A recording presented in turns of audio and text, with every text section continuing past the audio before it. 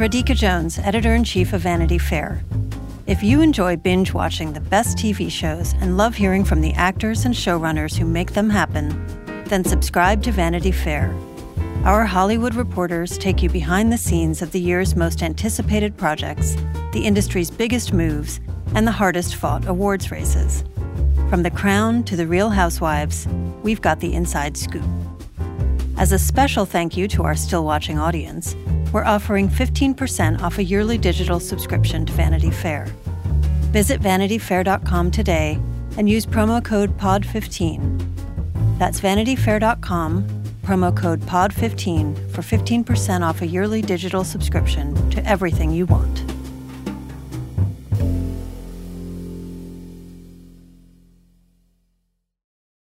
This episode is brought to you by Progressive. Most of you aren't just listening right now. You're driving, cleaning, and even exercising. But what if you could be saving money by switching to Progressive?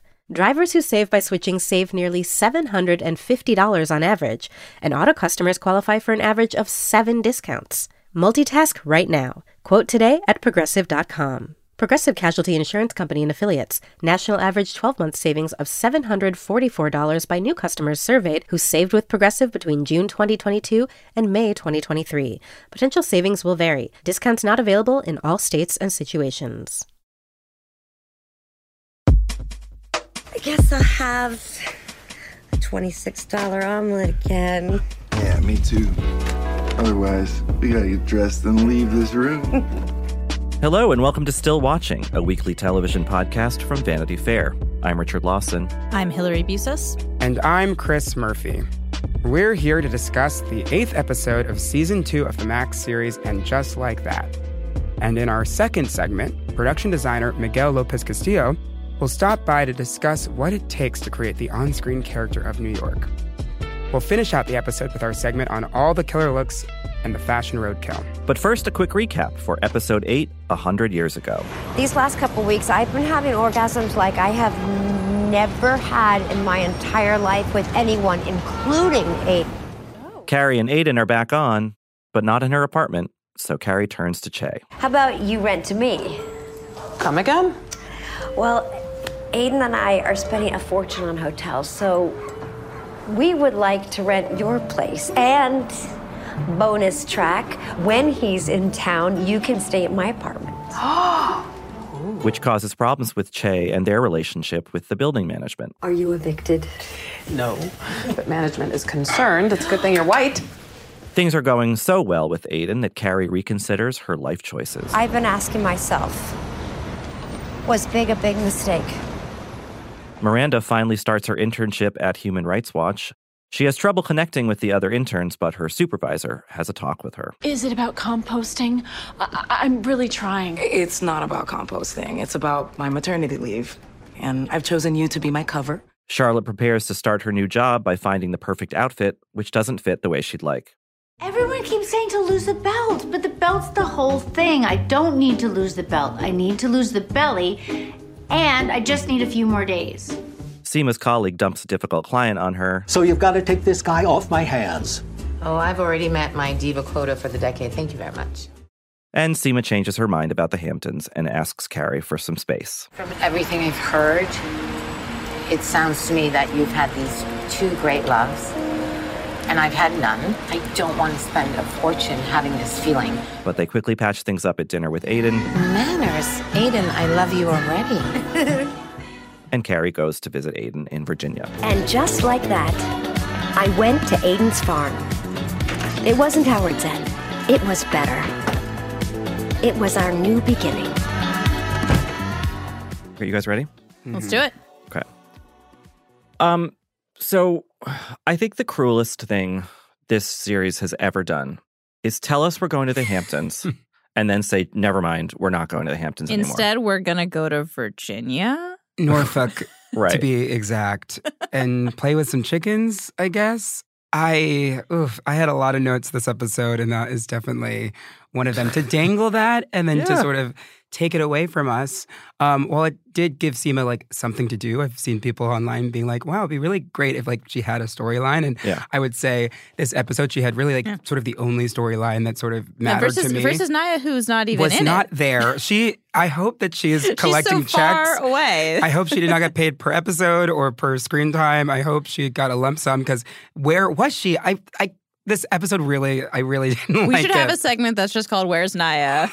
Where in the world is Naya Wallace? Where we imagine what she's up to instead of dealing with whatever. We did meet her other friends briefly on Zoom, so she's just hanging out with them, hopefully. I hope so. Yes. I'm not on the Aiden train. I think, Hillary, you've gotten to me. Well, maybe we should back up just slightly, set the scene a little bit. So last time we saw our gals was February 14th. Yes. We're now about a month later. Right. Carrie and Aiden have apparently been in a hotel room having sex for that entire month. Ordering $26 omelets every day. It's almost to the point where I think the show is doing it consciously, just like nodding to how rich these people are and how little they care about money. Like the very ostentatious mention of a $24 omelet, the ostentatious mention of a $47 garlic press. Yes. Like Carrie and Aiden just deciding to buy kitchenware for this an espresso machine or something. For this apartment where they don't live. It all started with a pepper mill. Aiden said you needed a pepper mill. Everybody needs a pepper mill. I don't know, that's debatable. I lived without a pepper mill for years. Well, now that's just sad. Does everyone need a pepper mill? I was like, that's a great, you need a pepper mill? Right, Seema being like, I made sure that you got your money back. And Carrie saying, it's not about the money. I don't care. It's like you don't care about thousands and thousands of dollars. Yeah. Carrie and Aiden have gone from a nostalgic meetup to now what is a relationship. Yeah, they're boyfriend and girlfriend now, sort of out of the very quickly. blue. How did we feel about Carrie having this kind of pretty significant for this show, for the lore of Carrie Bradshaw, where she's like, and it's an unanswered thing. She's like, did I make a mistake with Big? And then later she says to Che, why did this not work out the first time? Because I made a mistake. Like, do we feel like that is being fair to Carrie's history? I thought that was a really interesting, I was like, oh, I think we should really interrogate. Like, did she make a mistake? Let's really go there. And not to be a big apologist, I do think that's sort of selling short their whole relationship. I don't really remember the fan reaction to the final episode of Sex and the City. I feel like people were mad. What happened? Were people happy that she ended up with Big or not?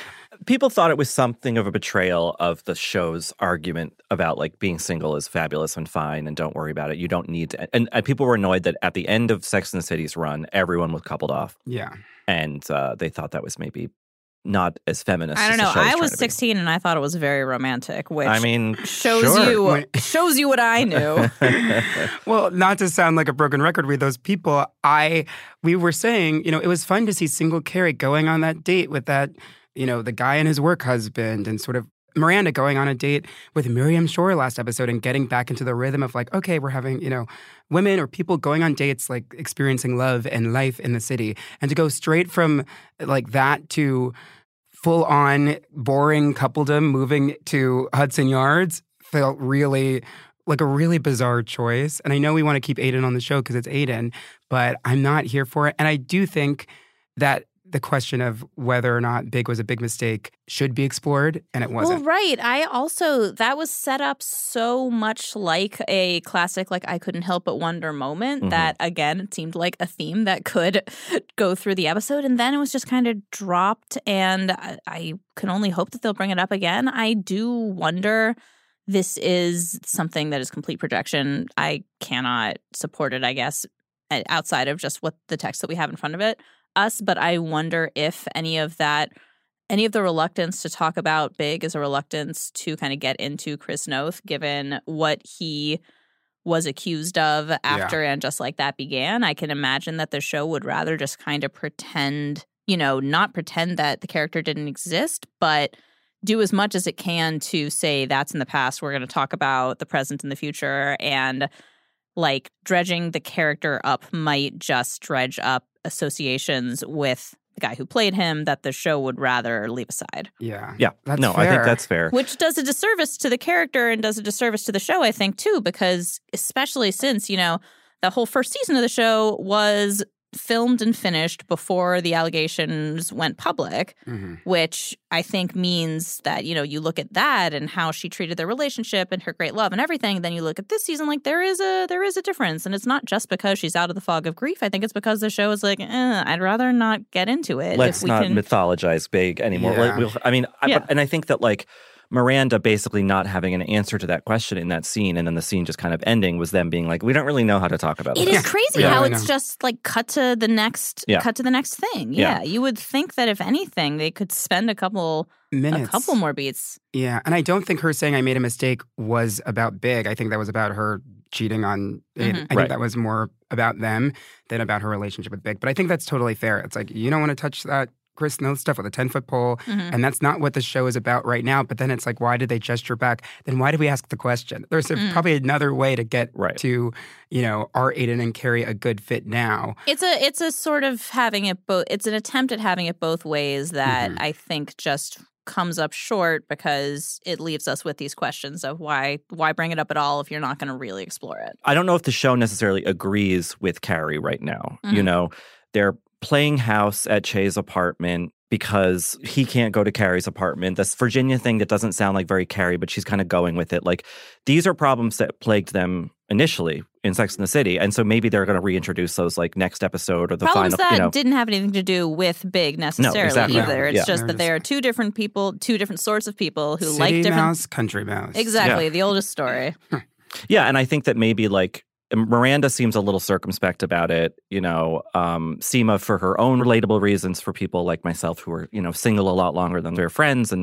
But I don't know. I think that the headlong sort of, well, now we're dating, it's been a month, but we've only done it in places that aren't our own. So her going to Virginia is a big deal because she's really going to like see where what his life is like, meet his boys. I mean, she has met one of them when he was a baby. Yes. But, that was like a jump scare in the original show when he turns around and he has the Ergo baby.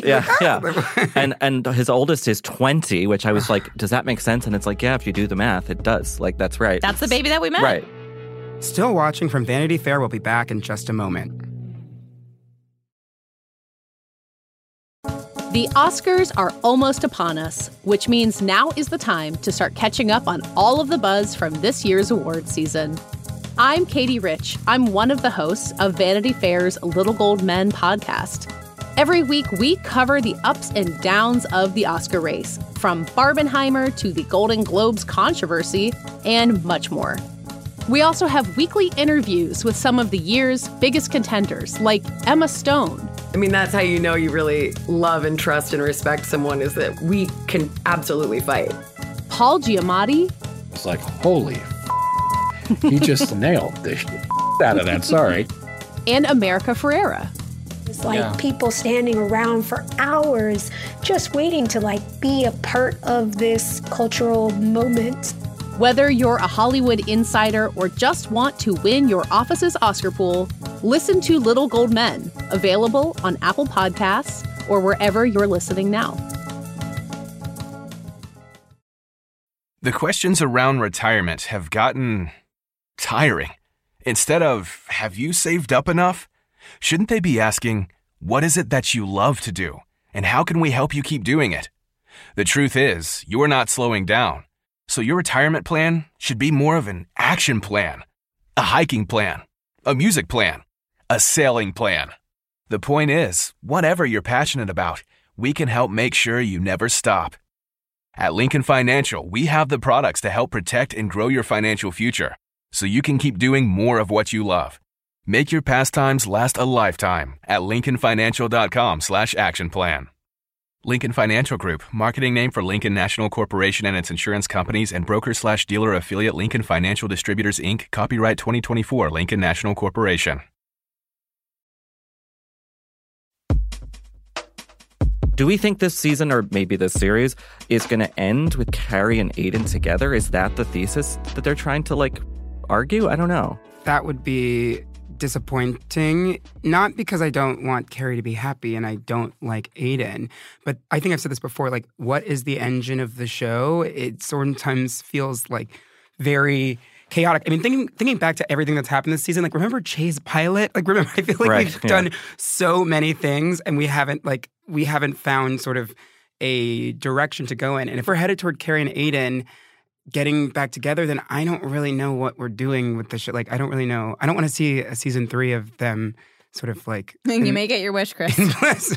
I mean, to make it a ridiculous reference that does not fit this podcast at all, it's a bit like in the most recent Star Wars movie. They were like, oh, and she's related to the Emperor. Like we tied it together, see? You know? And I do feel like, oh, and then Carrie got together with Aiden and it all worked out. Like, that would feel like narratively... It does happen in life that, like, you reconnect with somebody. So that wouldn't be unbelievable. It's just the Aiden of it all. Like, Carrie was literally allergic to a wedding dress, meaning she was allergic to the idea of settling down with Aiden. She hated the house upstate, which was ridiculous. Yeah. Why would she like Virginia with its chickens and its, you know, all the other Aiden complications? And why is he suddenly fine with, like, she's still impractical? Is it because he's rich now? Like, so he doesn't care about how much... he has that West Elm money. Yeah, he doesn't care about how much she goes out and how much she spends on shoes. Like... Yeah, money has been removed from that equation, which was a big part, at least, of one episode where after they break up and he's like, well, you have to buy your apartment now because, like, we're not together anymore. Like, that was a major factor of responsibility. And that, I guess, is out of the picture now. So, like, maybe it's okay. But yeah, I don't know. This episode, though, I was like, I think they're really trying to do this. Like, there are a couple little question marks still in the air. But well, because it does seem like the relationship as has been, like, for the past month, at least, they've been back together. It seems kind of curiously frictionless in a way that I don't know if that's just like the fog of like revived love and there's a shoe that's going to drop or whatever. I mean, it was sort of the specter of it was raised with him not wanting to go into her old apartment. Like, clearly there's baggage that they're not getting at. But if that's the only thing that is preventing them from being together, then...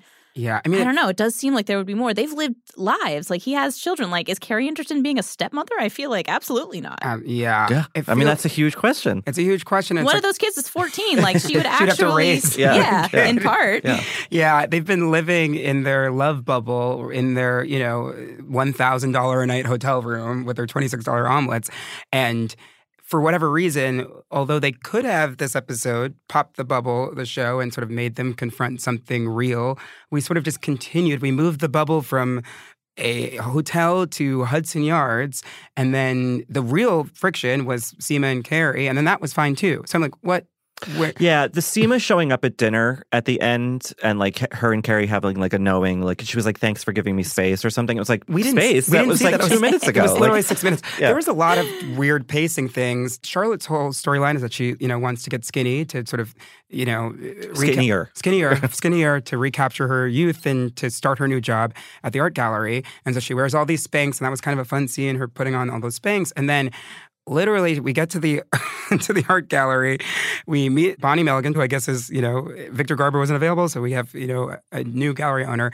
And then she turns around and a very clearly ADR line that was like, Come on, girl. Make yourself comfortable. And then we cut to Charlotte taking off the Spanx in the bathroom. I was like, nothing happened. Nothing changed. It happened too fast. I mean, the implication is that she saw Bonnie, and Bonnie is very comfortable, even though Bonnie is not as tiny as Charlotte was in the heyday of Charlotte. And so, therefore, she's like getting permission from like a younger, more like body positive generation to let go of her hangups. Yeah, which that should happen in more than a single line that I can't see the person saying. But that's fair. No, that's the art. Yeah, yeah. I would say that, I don't know if I believe that a 55-year-old woman seeing one millennial who's comfortable with her body will, like, therefore undo her decades of programming. Especially when that woman is Charlotte. You can only drink soup for the next 3 weeks if you want to fit one specific dress, too. It's just that one dress. That one dress and with the belt. So just buy a size 6 instead of a 4, Charlotte. Like, you can just have a little bit more room. Yeah, nobody knows the size of the dress except for you. Well, Miranda and Charlotte's storylines have some connection. Jobs, but re-entering a certain workforce, But why are we introducing more characters to the show? Like, do we really need the two, like, you know, Miranda's, like, 2 new interns? I mean, I have been here 4 months, and you have been here 6 fucking months. And she goes to the U.S. mission day 1. I mean, talk about privilege. For, you know, fair reason, we're annoyed that Miranda just sort of, like, shot up to the top. Yeah, I mean, I love the idea of Charlotte going back to the gallery world now that her kids are older. I thought the scene where the kids were like, we're cool with it. Totally fine. Thrilled. We get it 100%. You're okay. Go do your own thing. Fly, be free. that was fun and funny and believable.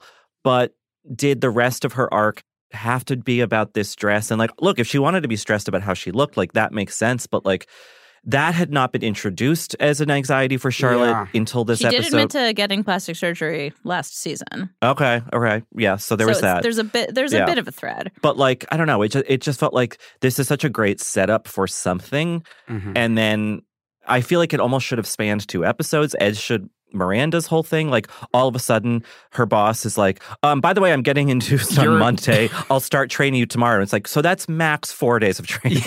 If it's if it's Monday. Yeah, now you're the boss. Her maternity fill is going to be an intern that just started? It wouldn't be somebody, like another staff member at Human Rights Watch? Yeah, it just, all of it just... We had a little contest downstairs when you went away. We just found someone on the street. A raffle, yeah. Come edit. You get the golden ticket. You get to take the job. But again, that was a storyline where I'm like, I love the idea of Miranda starting at the bottom of something at a place she... a cause that she supports, and yet there are still kind of the annoying workplace tensions there would be anywhere. But again, I kind of like stretch that out. It's sort of almost resolved in some ways by the end of this episode. Yeah, well, now she's their boss. and does sort of feel like the show sneaking in a kind of surprising reactionary streak where it's like, don't worry about what the woke 20-somethings think, because you're the most qualified person for this job, and that's the only thing that matters, and therefore...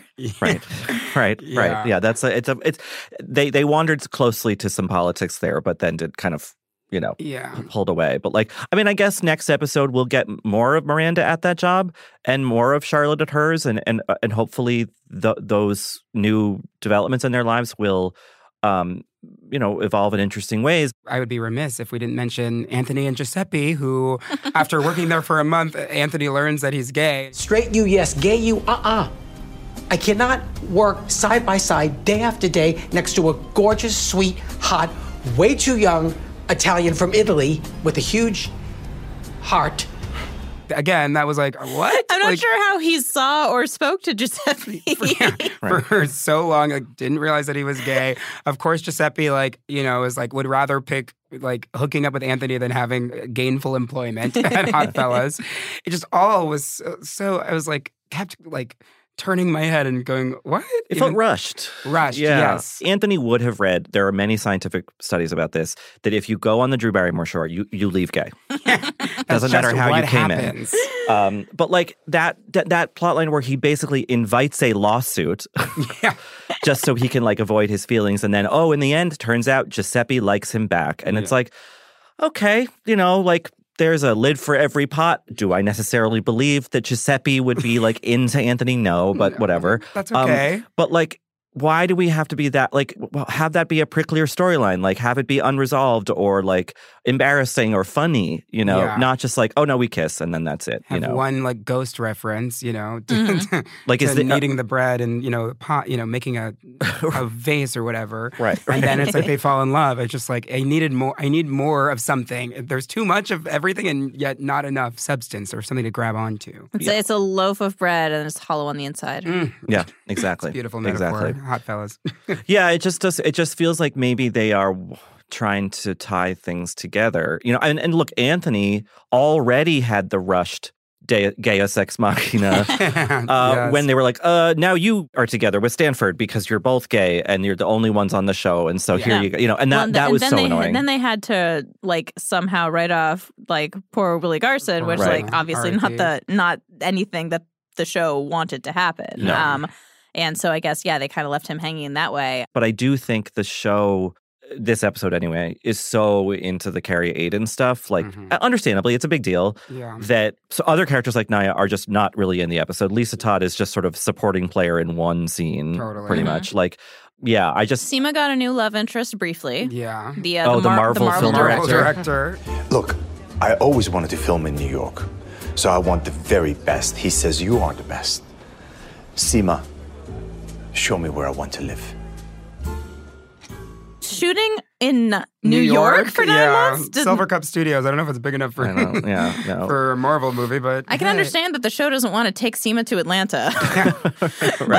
If they're taking Carrie to Norfolk, it's like, maybe they could do are they, though? Do you think next episode we're going to see this house, or we're just going to move 3 months down the line? I think we're moving 3 months down the line. I don't think we see the house. I don't think we meet I really want to meet Wyatt and Homer. I think that could be interesting. Again, it would be sort of like not really, spiritually right for the Sex and the series. City had, fun fish out of water episodes. Yeah. I mean, I guess we got some of that this season when Miranda went to LA. But I would like to kind of see Carrie and Virginia and to kind of confront what it actually means. Like, if you're going to really be Aiden's partner, like, you can't just be having sex in hotel rooms once every 2 weeks. Like, you have to figure out a way to integrate yourself into his life and him into yours in a more complete way. And I do want to see how he actually lives. And if nothing else, because I'm sure that whatever house they scouted is beautiful. Gorgeous. And Yeah.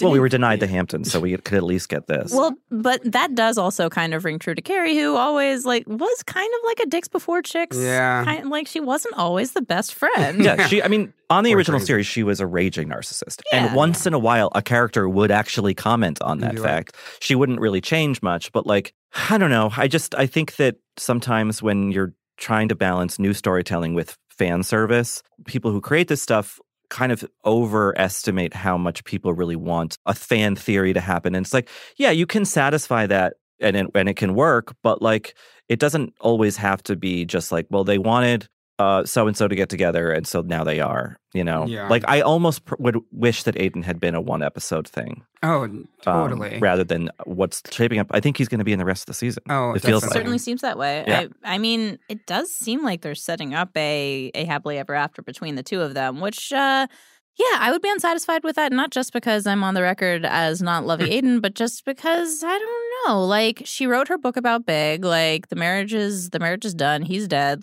what else is there for her? If the only thing that's there for her is just living a life of luxury, donating to the library, and marrying Aiden, I don't know. That doesn't feel like enough. No. And I think that Carrie is better. I like her more when she's single. I think it's a more fun character. She's a little pricklier. When she's really in love, especially with a goober like Aiden, I just feel like it kind of sands her edges down, and I just don't want to see her end that way. That final end just like that was, and just like that, it wasn't Howard's end, it was better. It was our new beginning. So new beginning, it makes it seem like this is really, the start of a new if she said, I went to Aiden's farm, that means we're not going to see that farm. No, that means it's done. No, the farm, I don't think we're going to see the farm. It's going to be Memorial Day the next time we see them. But it does feel like pairing everybody up is an end of season or an end of series impulse. That's just really hard to get away from. I can see, Seema ending up alone and proud, smoking a cigarette on a roof somewhere, and that'll be the show's way of trying to say, see, no, it's okay. It's okay to be single. Okay. For some people want to be single and they're happy, but all the real main characters and especially everybody that's been on the show from the beginning, they are going to be paired. Yeah. Yeah. Although Miranda, maybe not Miranda. Miranda might be, because she's still figuring things out. There was a look on Che's face when Carrie said, because I made a mistake, and Che is looking at a happy domestic couple in their own home and being I think there was a glimmer of, did I rashly break up with Miranda? So I don't know. I think that seed has been planted. I don't think Miranda's the going fact to end that they're up single. still on the show, I guess, does imply, there's more to that storyline. Yeah. Whereas a great ending for this season, and perhaps the series, if I don't know if it's going to get a third season, Seema, Anthony, Miranda, Carrie, all single, having the summer of their lives, and sure, Charlotte's there too. But I just feel like that would be such a more comforting message to the fictional women at the death convention. About it's okay to stand on your own. And you can have this found family. It can fill the space that a relationship could, or it can even make your life richer in a lot of ways, because you're not defining yourself by your romantic partner. You're defining yourself on your own terms, and finding fellowship with people who feel the same way as you. You have a community instead of just becoming a couple. Yeah. Instead of defaulting to the most recent other person, right? It's I haven't seen option B. I haven't seen anything yet. Well, that would be Alexander Petrovsky. He would be option C. She doesn't count him as one of her great loves. That's true. That's right. Seema was you said you've had two, and and Petrovsky wasn't there. Which is a callback to the show when there was that episode. 3 Great Loves. Yeah. That everybody gets 3 great loves. Everybody gets 2 great loves, and Carrie had already had hers, which was like, oh, so what the hell do I do now? But for her to then fall with one of her 2, then that sort of defeats the whole purpose of that episode and that idea that you can have multiple great loves. But for her to be like, okay, so it wasn't big, so it's Aiden. It just feels like... My hope is next week they will actually kind of address the fact that Aiden and Carrie are ignoring their past and ignoring their differences. Yeah, the show can't just let them be happy with no complications. And we could even bring back Miranda and Naya, because I guess Miranda's still living with Naya as far as we know. So that could be a dual storyline for like Miranda and Carrie both sort of mixing, friendship and money in some way. But for some reason, I don't think we're going to explore that either. I don't know where we're going. Yeah, really, well, just like than... I'm sure it seems like, the Gen Z co-workers who hate Miranda or whatever, like next week, are we just going to forget about that? Like, how is she going to be the boss to these people who hate her? I feel like that's probably not going to work out. I don't know. That could be fun. I loved that scene between the two of them, even if it ended weird. But I was like, I want more of this. I want more of like the original people together and like just like walking and talking about topic A. From what we know of Miranda, she would be like, what are you doing? And somebody should. And somebody should be doing it. So thank God for Miranda.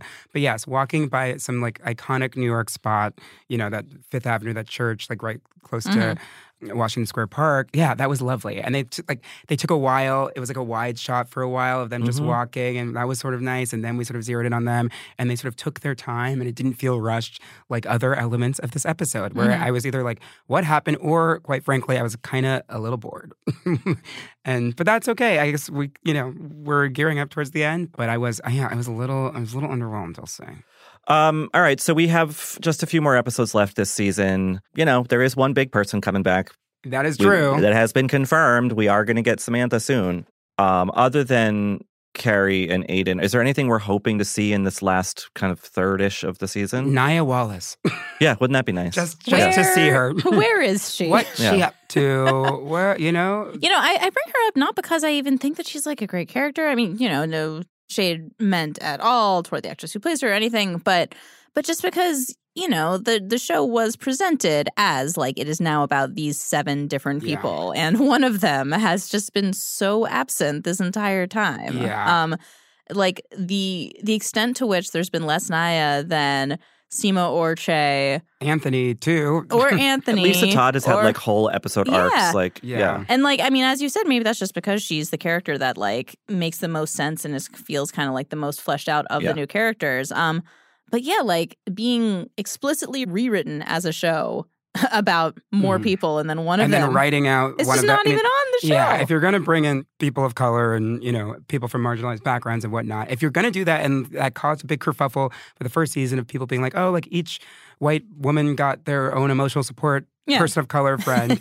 To make that not the case, then you have to sort of give them space to do something and not do one and episode. not write them off the show. So I just it's not even that I'm so interested in what Naya, Naya's cooking souffles, and that's great. One episode where she makes herself dessert, and then one episode where she doesn't show up. Where she doesn't show up at all. Yeah. I just feel like if you're gonna do it, you gotta really do the work. Commit. And if you're gonna introduce a friend for Miranda who is a humble Brooklyn professor, you have to be ready to tell stories about a humble Brooklyn professor, which they clearly don't want to do. Yeah. That's the problem. I mean, it would have been perfect to have the last episode be her and Seema in the Hamptons. Yeah. Just, living their best life. We're going to keep beating this horse because that was a huge promise that they gave us. But I think it would be really nice to just have the gals together, which is why, like, I loved the scene with Carrie and Miranda, because it was like, and the scene prior to that, like, where it's like, oh, they're just sitting and talking about their lives, and like, that's kind of what I want. Yeah. I'd like to see more of the girls just girling together. Still watching, we'll be back in just a moment. After the break, we'll talk about the fabulous locations and sets of And Just Like That with production designer Miguel Lopez Castillo. Know that fizzy feeling you get when you read something really good, watch the movie everyone's been talking about, or catch the show the internet can't get over? At the Pop Culture Happy Hour podcast, we chase that feeling 5 times a week. We talk about the buzziest movies, TV, music, books, and more. From lowbrow to highbrow to in between, catch the Pop Culture Happy Hour podcast from NPR.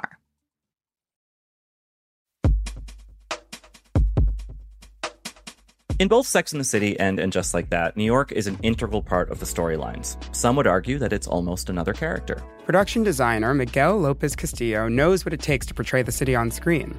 For both seasons of And Just Like That, he's the person responsible for the overall visual appearance and artistic style throughout the production, including Carrie's classic apartment. I know, it is sort of the perfectly worn-in cashmere sweater of apartments, and I love cashmere. I know you do. But is it too comfortable, me living there? I got a chance to speak to Miguel. Here's some of our conversation. I'd love to know, is there any, set or production design or scene that you're particularly proud of, or that was the hardest to pull off? I would say I really love Seema's. Seema. That's such a pretty name. It means boundary in Hindi, which is hilarious because I have none. It's really a nostalgic, very polished, but intimate and small bedroom suite, that could be out of a 1930s movie. That was the concept. And the execution was flawless. And it's been shot to advantage, even though it's really just a lot of her smoking in bed. This is so it's all noisy. Oh. I'm sorry if I'm bothering the man whose penis pump goes futta, futta, futta in the middle of my bedroom. Wow.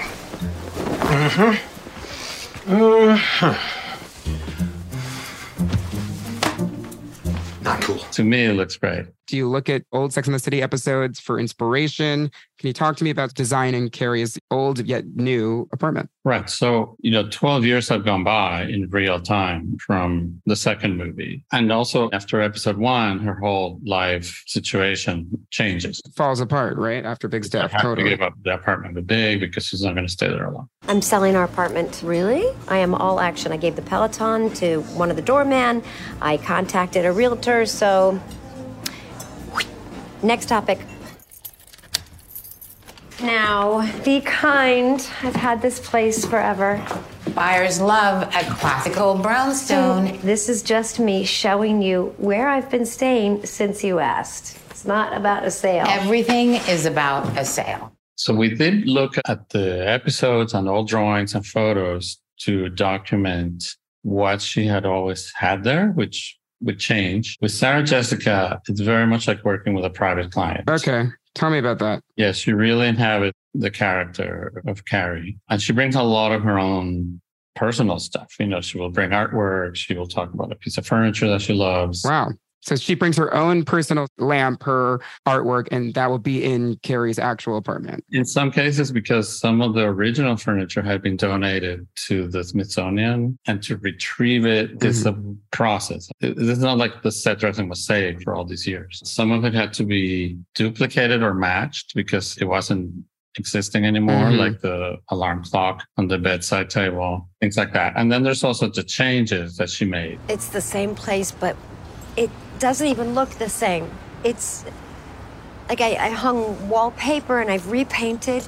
The big, bold carnation wallpaper was the whole process. With her, we did multiple prints, sizes, colors. We did walkthroughs because the concept behind that was that she's decided to move back in there after buying and selling the white modern apartment. Oh my God, I think I just turned off the AC. And that's a problem because I live on the surface of the sun. She had that brief moment of madness of buying. She's really a brownstone girl. And we had to make the kitchen more functional. All the cabinets really had always been dummies because that was the joke, is that she kept her sweaters in the oven. Yeah, that's true. Now she comes back and she's like, I've learned to cook salmon. Yeah.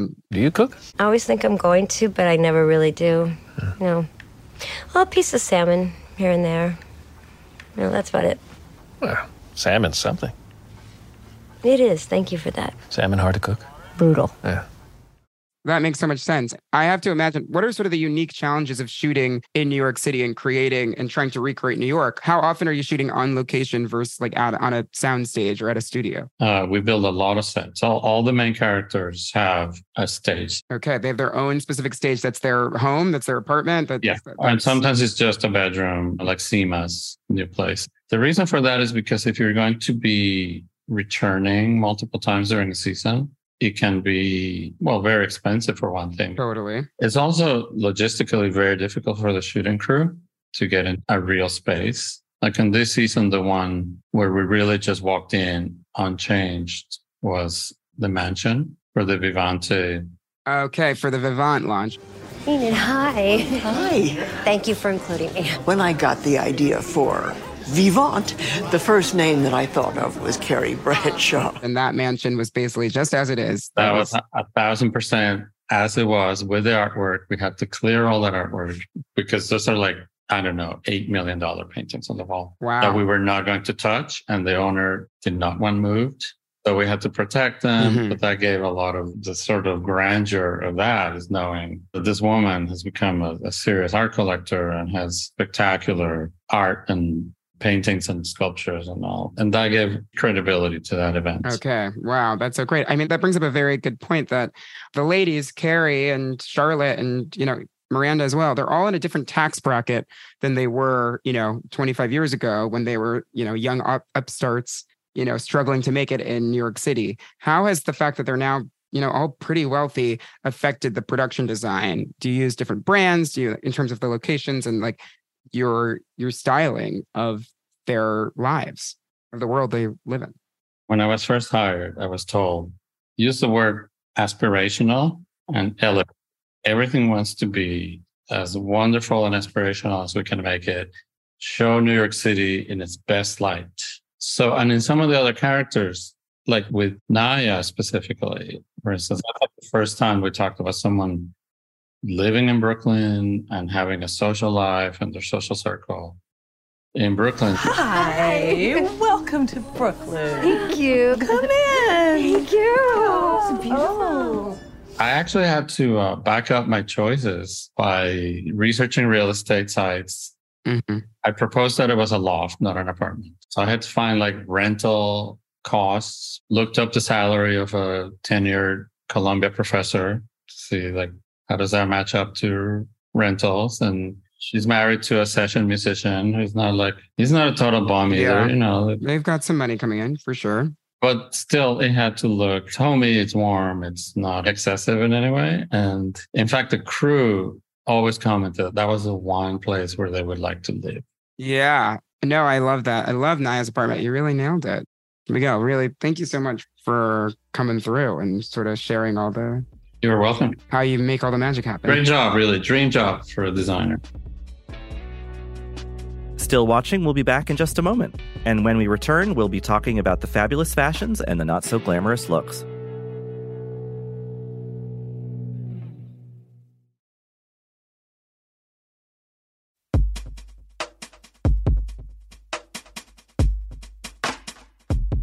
And finally, this is the part of the episode where we talk about the clothes in our segment Killer Looks and Fashion Roadkill. I have a fashion roadkill that really sort of took the internet by storm that we didn't talk about because there was so much to talk about last episode, but reappeared this episode, Aiden's coat. His weird, futuristic general coat. Yeah, general cinched waist coat, which he wore when he saw Carrie at their restaurant meet cute.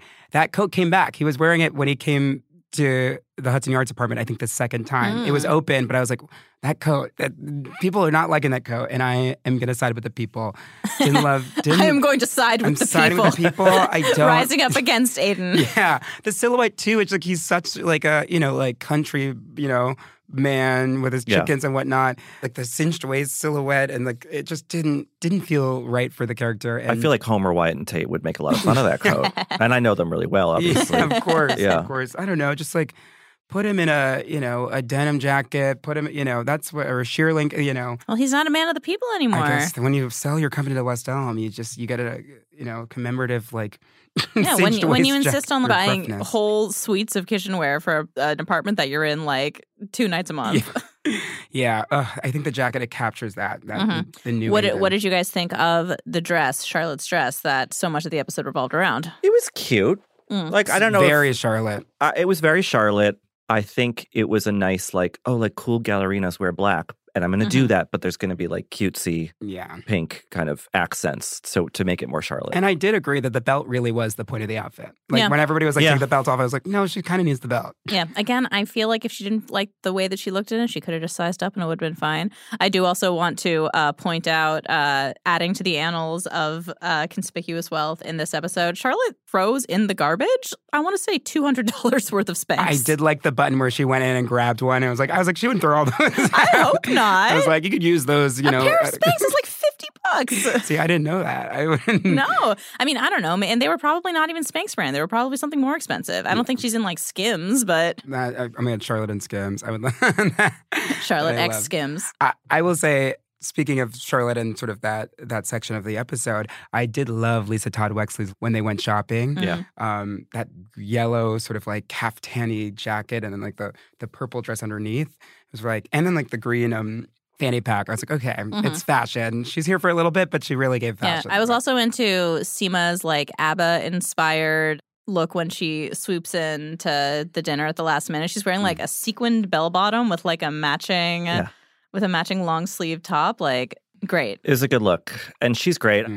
Yeah, I mean, I think that Lisa and Seema are interesting fashion-wise because they're both sort of splitting the difference of Samantha. There are like notes of Samantha in there, but they're doing their own thing. And if we only get Lisa for one scene in an episode, at least she was looking good. And she delivered the 25 line really well because she's great at interpreting this show's tone. Nicole R. Parker is. Absolutely. Very much. Well, that does it for this week's episode of Still Watching. As ever, you can send us any questions or comments to our email at stillwatchingpod@gmail.com. You can also find me on Instagram and Twitter at Rylaws, RILAWS. You can find me at Hilibuster with 2 R's. And you can find me on Instagram and Twitter at Christress, CHRISTRESS. This has been Still Watching from Vanity Fair. Our producer this week is Will Coley, and we had production help from Peyton Hayes. We had technical assistance from Jake Loomis. The show is mixed by Amar Lal. Stephen Valentino is our executive producer. Our theme music is by Alexis Quadrado. We'll be back next Thursday for episode 9. Looking forward to seeing you then.